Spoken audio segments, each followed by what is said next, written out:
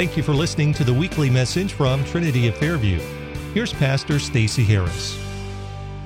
You got a copy of the Word. Open it up to the book of Colossians in chapter 1. We'll look at two verses very quickly, and you're hearing today, verses 18 and 19.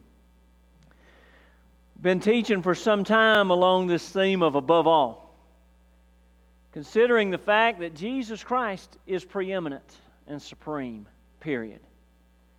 Considering the fact that there's nobody like Him, He's unique.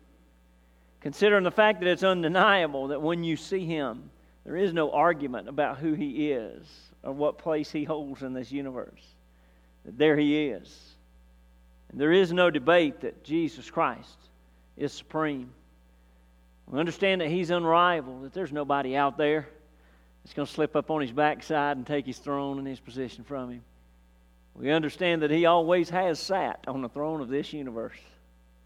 He all sits on it right now. Beloved, you look as far into tomorrow as you can, and there you'll find Jesus Christ in His rightful place. Above all, we've looked at a few thoughts in the life of the Christian for sure. He ought to be above all in our hearts.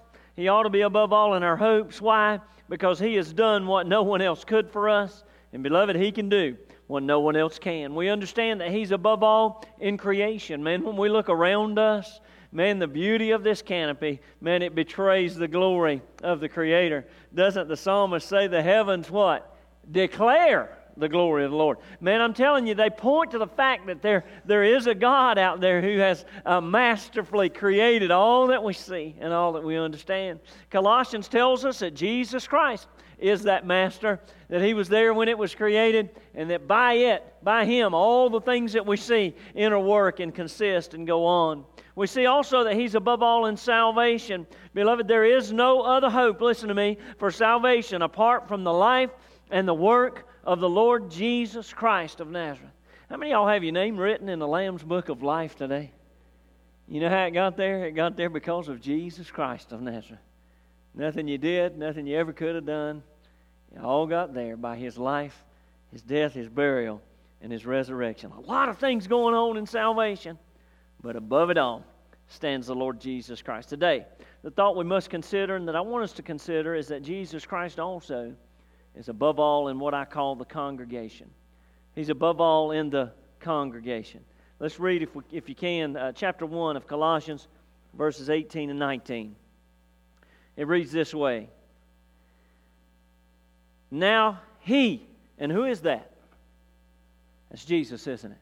So on the count of three, I just want you to say Jesus out loud. On 1, 2, 3, Jesus. That's who it is. And we could well read this. Now, Jesus is the head of the body, the church, who is the beginning, the firstborn from the dead, that in all things He might have, and here is really the overall theme of our series, that in all things He might have the preeminence. Verse 19. For it pleased, it made the Father very happy, that in Him, and that's Jesus again, that in Jesus should all fullness dwell. There are three great, really relational statements in the New Testament concerning the connection between Jesus Christ and His church. At least three. There may be more, but I see three very clearly. Number one, the Word talks about the fact that we are a part of the bride. He calls the body, the church, His bride. Man, I'm glad I'm looking for the day that I'll see Him face to face, don't you? I'm looking for the day that Revelation comes true. And what does it say? That there's going to be a great supper there. There's going to be a great celebration there. And you know what the title of that celebration is as far as God's concerned?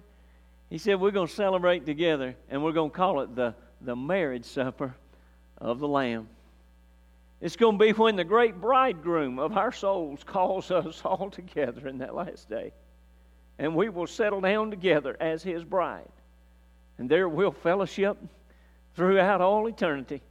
I had a fellow this week, we were eating some pizza with a family, and man, he was particularly enjoying his pizza. He looked up and said, "Pastor, I believe pepperoni has got to be in heaven." I mean, he said, "I believe there's going to be pepperonis in heaven. I believe, hey, at the marriage supper of the Lamb, I believe there's going to be untold kinds of food that we've never tasted, but I believe better than anything is going to be that resounding truth that throughout all eternity, I am His and He is mine, and we shall dwell in intimacy together forever and ever and ever." And what a joy it is to look into the Word and understand that you are a part of the bride of Christ. The second analogy that he often uses, and Paul uses it particularly, is that we are a building of God. Ephesians chapter 2 and verses 19 and following, Paul talks about the church as being a building of God. He says that we are citizens with the saints and we are members of the household of God. He talks about us being built up together as a sanctuary of the Lord. Yes, on the foundation of the apostles and the prophets, but he mentions one cornerstone, who is who? Jesus Christ of Nazareth. He is the chief cornerstone, and on Him He builds the church. We are built together, put together, and we are built for one reason only, and that is to be a dwelling place for God. The fullness of the Spirit is to dwell in us. The church, man, is a building. He talks about it, fit for the presence and the indwelling of an almighty God.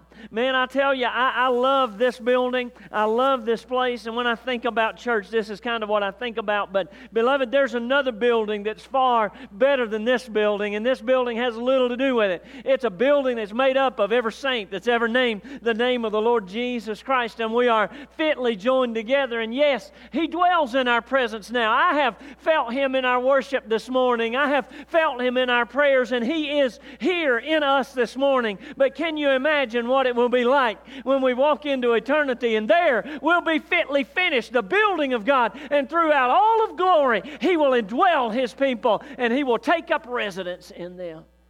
The church is a building, beloved of God, fit for the indwelling presence of the Holy Spirit, my soul. The third illustration I'd like to point out is a body. There are many places that Paul himself again uses this description in the New Testament. 1 Corinthians chapter 12, Romans chapter 12. He talks about the church being the body, if you will, of Christ.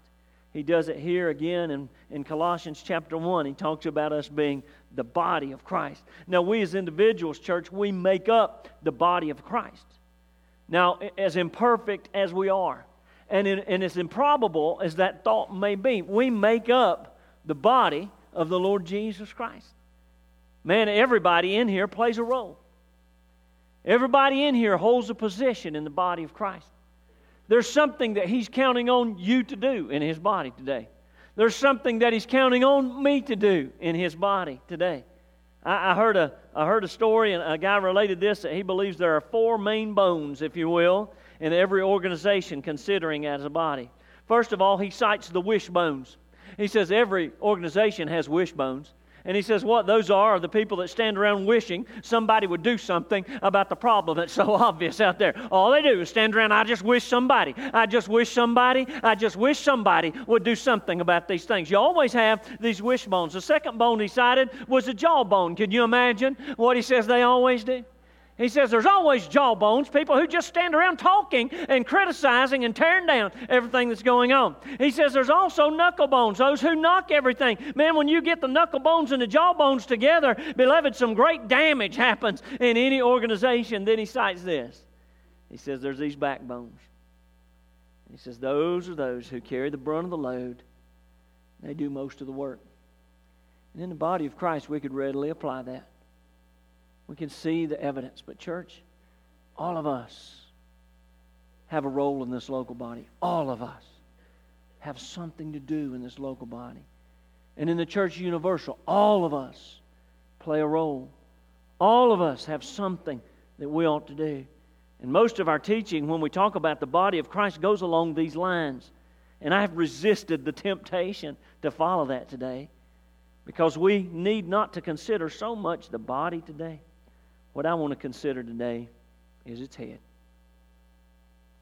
I want to consider its head, the Lord Jesus Christ. There are 4 things to me that are worthy of note in this passage concerning our head, the Lord Jesus Christ. Number 1, worthy of note is His position in the church. It says that He is what? The head of the body. He is, that's Jesus, is the head of the body. He goes on to say why? That He has how much of the preeminence? He has all the preeminence. His position is that He is in authority. That means He is first, that He is foremost in all things concerning the church. Yes, the church local, but yes, the church universal. He has the final say. He gives all the orders. He makes it happen. Beloved, He is in total and absolute control. Now, we always want to know who's in control. Man, we look at our marriage relationships and we cite with great passion. The Word says the husband is the head of the household. I heard a story about a man who died and went to heaven on one occasion. He noticed that in heaven there were 2 lines for husbands.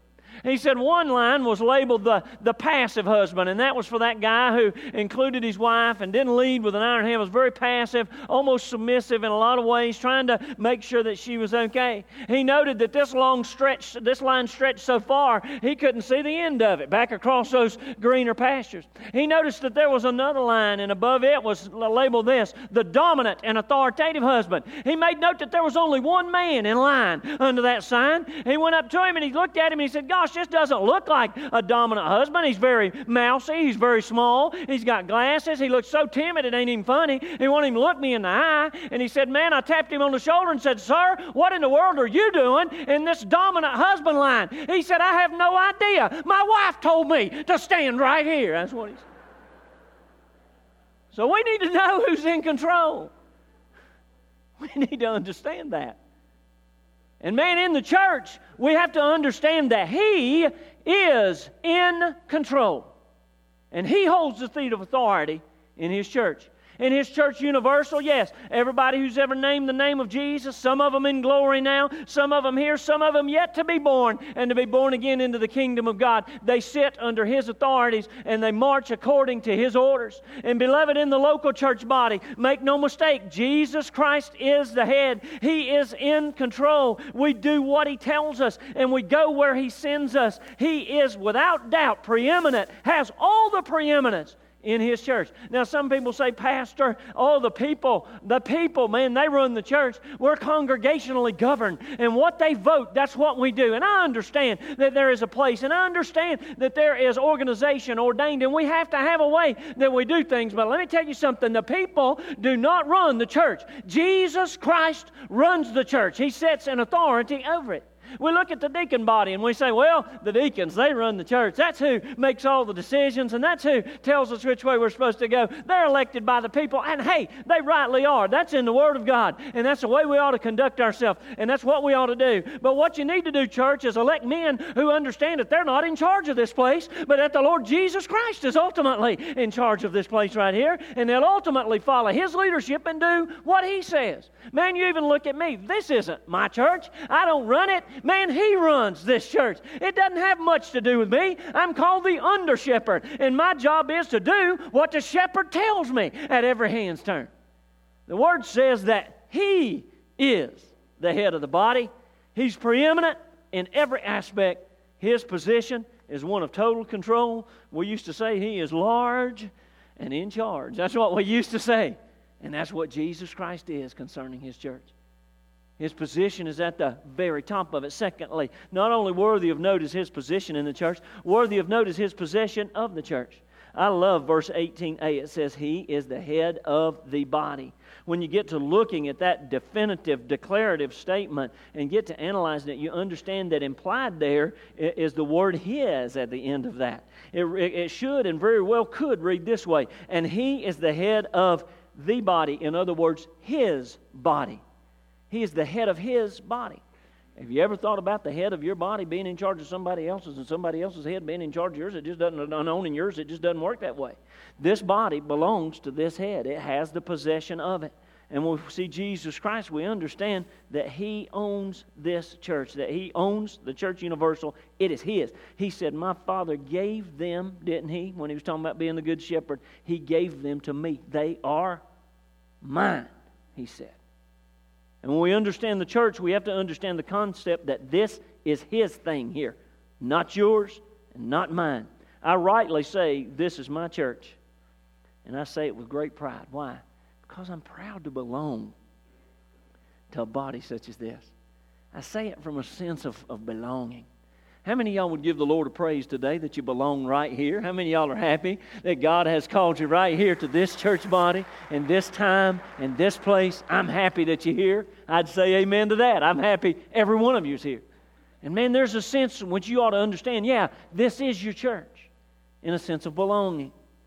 But when you talk about a sense of ownership, you got to be careful, because we'll get to a place where we begin to take possession of it and we'll begin to lay hold of it. And the reality is, I don't own any of it. I have no stake in it. I have no claim to it as far as ownership is concerned. I had a good friend some years ago who moved away.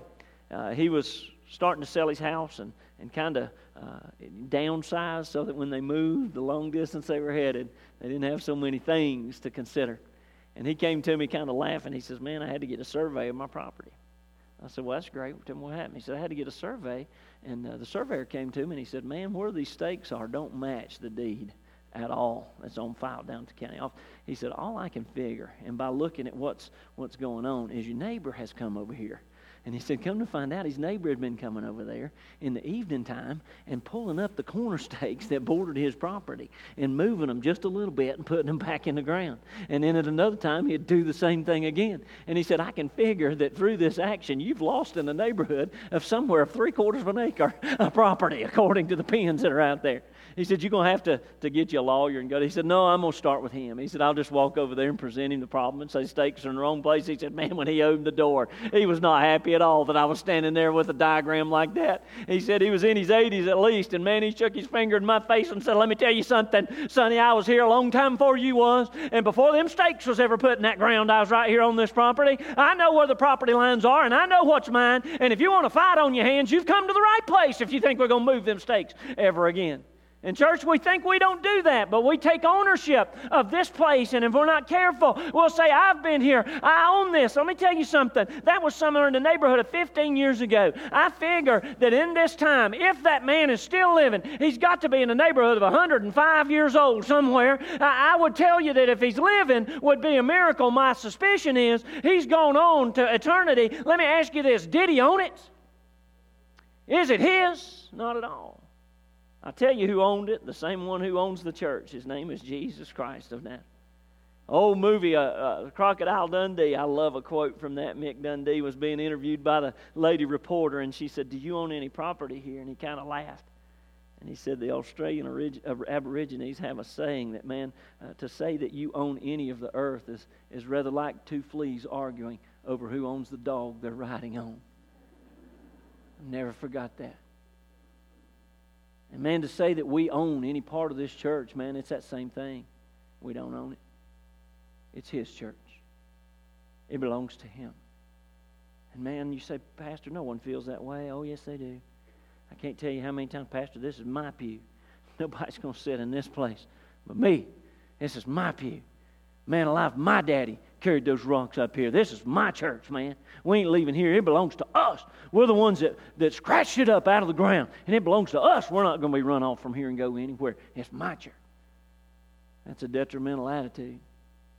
You see, it really belongs to the Lord Jesus Christ.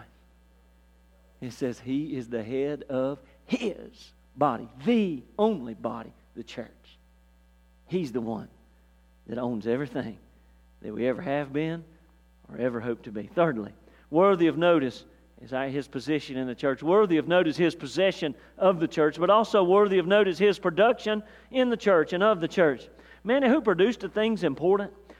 Man, you want to know who manufactured a thing? I'm not here to split this congregation today over automobile makes and manufacturers. But man, in the old days, you could look at a car coming down the road a long ways from you, and you could tell who manufactured it, couldn't you?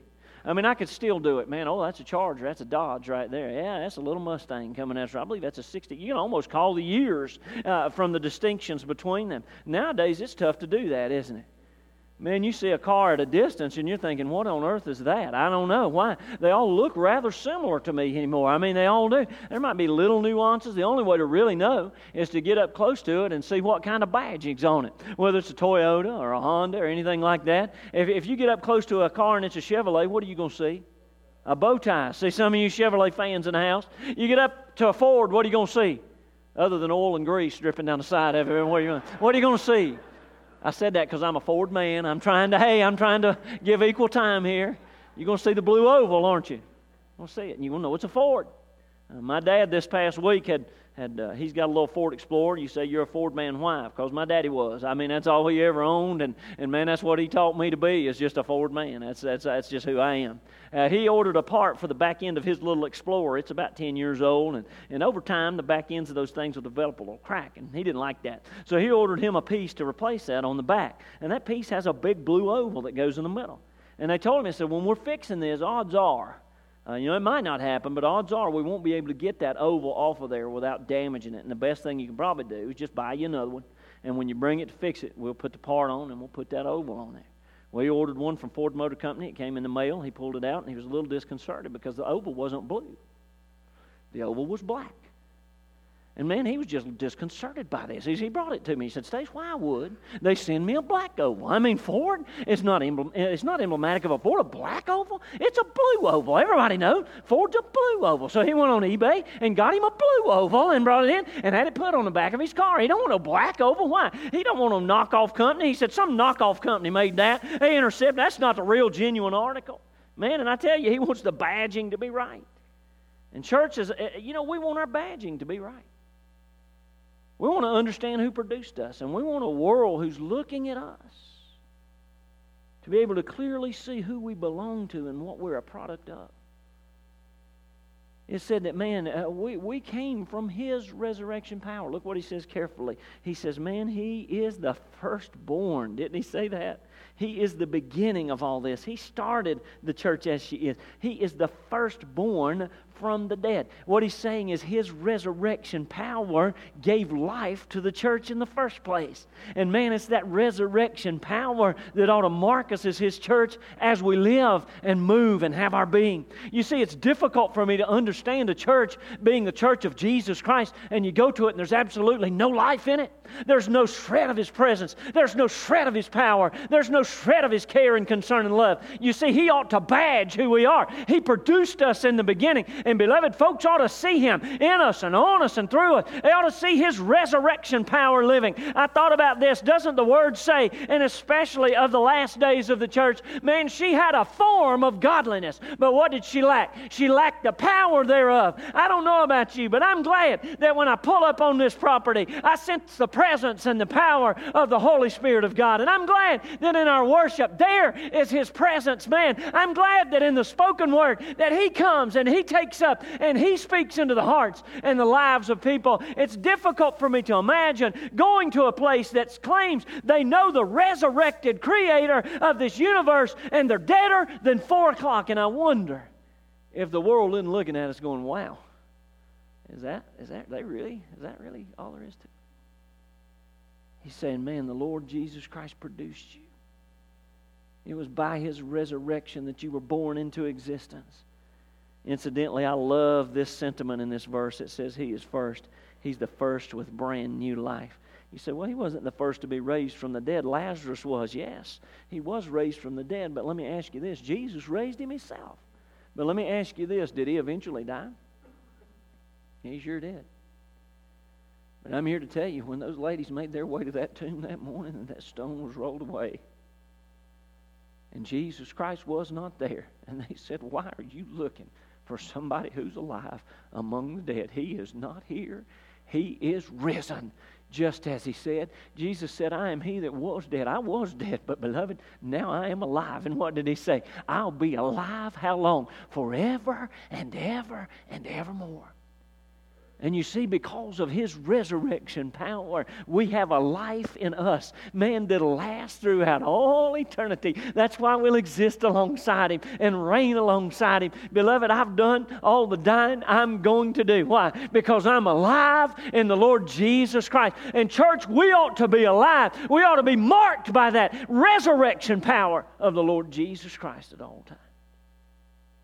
Worthy of note is His position in the church. Man, He stands at the head of this thing. Worthy of note is His possession of the church. It belongs to Him. Worthy of note is His production. We ought to see His life, His resurrection power resonating in us. It ought to mark us, man. It's what started us, and it ought to be what people see in us in these moments. Lastly, worthy of note is His provision for the church. I love verse 19.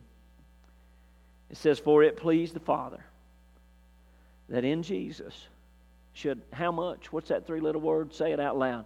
All the fullness dwell.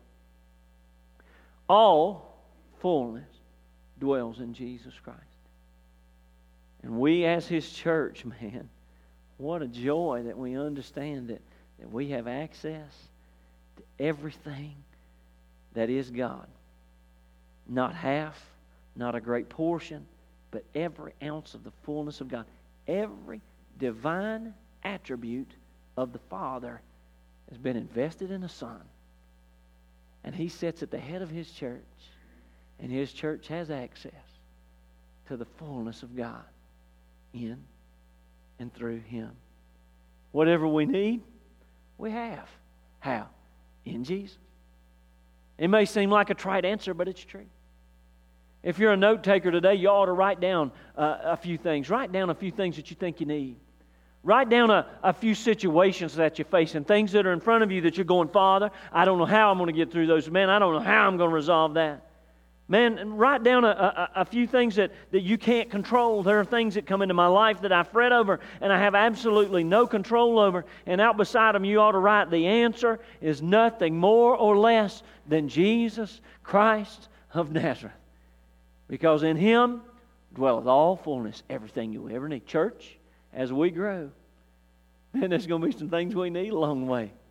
There's going to be some situations we face along the way. We're going to have God show up down the road. I'm just here to tell you, because He's leading us into a realm of faith that I don't know that we've ever existed in before. But you know what? I go there with a great assurance. You know what it is? That I have all the fullness of the head at our disposal. And anything we really need, God has already made available to us in His dear Son. I love being a Southern Baptist for a lot of reasons. My favorite is the missionary effort. We have some great statesmen that we look back in history and we point to their lives, and man, what an inspiration that they are. And man, we ought to be moved by the kind of sacrifice and the kind of obedience they displayed to the Lord, men, women. One of my favorites in history is a man named Hudson Taylor, missionary to China. He had complete trust in God's faithfulness. I want to read a journal entry that he penned with his own hand. It reads this way. It says, "Our Heavenly Father is a very experienced one. He knows very well that His children will wake up," I love this, "with a good appetite every morning." He knows I'm going to need some bacon when I get up in the morning. That's what He's saying. He's saying He knows that His children are going to wake up with a good appetite every morning. He further wrote this. He sustained 3 million Israelites in the wilderness for 40 years. We do not expect that He will send 3 million missionaries to China, but if He did, He would have ample means to sustain them all. That's what he wrote in his journal. He wrote this further. God's work, this same journal entry. Man, if you forget everything else I've said about this, you remember this. He wrote this: God's work done in God's way will never lack God's supply. God's work done in God's way will never lack God's supply. And you know where that supply comes from? It comes from His Son, because in Him it has pleased the Father that all fullness should dwell. Church, what we need today, He is. Anything we face today, He's enough. Any question we have today, He can answer. Any foe that comes against us, He's enough to repel and defeat. In Him, all the fullness dwells. His provision for the church. And that supply is dynamic. It's never ending. And it's readily available to anybody who will ask. In the congregation, beloved, we have to understand that Christ is above all. He's supreme. He is preeminent. It isn't about you. It isn't about me. It isn't about what I want. It isn't about what I like. It isn't about what I desire. It isn't about what I think. It's about the Lord Jesus Christ. His position, His possession, His production, and His provision. Let me ask you to bow your heads and close your eyes right where you are. Let me just ask you a couple of questions. What role does He play in your life?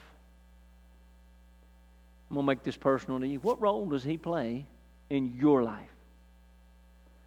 Only you can answer that question. Did you know that? And you might put on a great front and everybody around you say, oh, yes, the Lord Jesus. He's at the head of her life. Yes, yes. He's at the head of that little boy's life. But I'm asking you, just between you and your Heavenly Father, what role does He play in your life? Is everything you have His? Do you understand that He owns it all? If He asked you for it, would you open your hand and give it to Him without reservation? Do you understand that He's just entrusted you with a few of these gifts and talents, a few of the treasuries that you have, but they ultimately belong to Him? Do you understand that it's Him that breathed life into you today? If you're saved, if you're born again, it was a mighty, miraculous move of God Himself that reached down inside you and took an old dead spirit and breathed life back into it again. Do you understand that it was His resurrection power as the beginning, the firstborn from the dead, that guarantees me that one of these days I might walk through the valley of the shadow of death, but it will never lay its hands on me? What role does He play in your life? Is He your provision? Are you chasing every dollar you can get today? Are you working yourself into oblivion, thinking, man, at some point I'm going to have enough money that I'm going to be sure everything's going to be all right? Let me tell you, you already have everything that heaven has to offer at your disposal in the person of Jesus Christ of Nazareth. He's the fullness. He's the fullness. Are you a part of the body today?